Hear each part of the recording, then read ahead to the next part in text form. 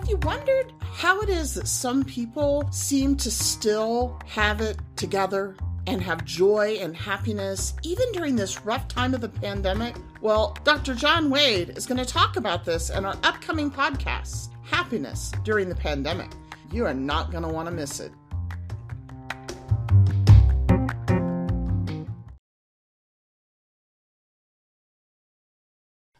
I'm assuming a lot of us have heard that the average life expectancy of females is about 7 years longer.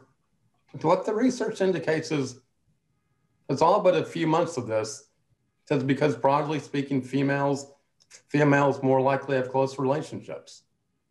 And what's most important is just simply having at least a few relationships which are close and deep with their friends, with their family.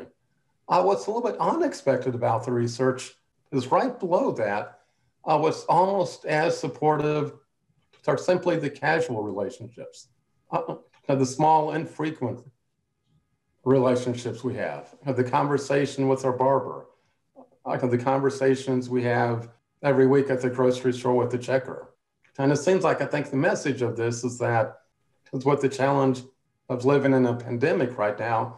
We just need to make sure we're more intentional about those things.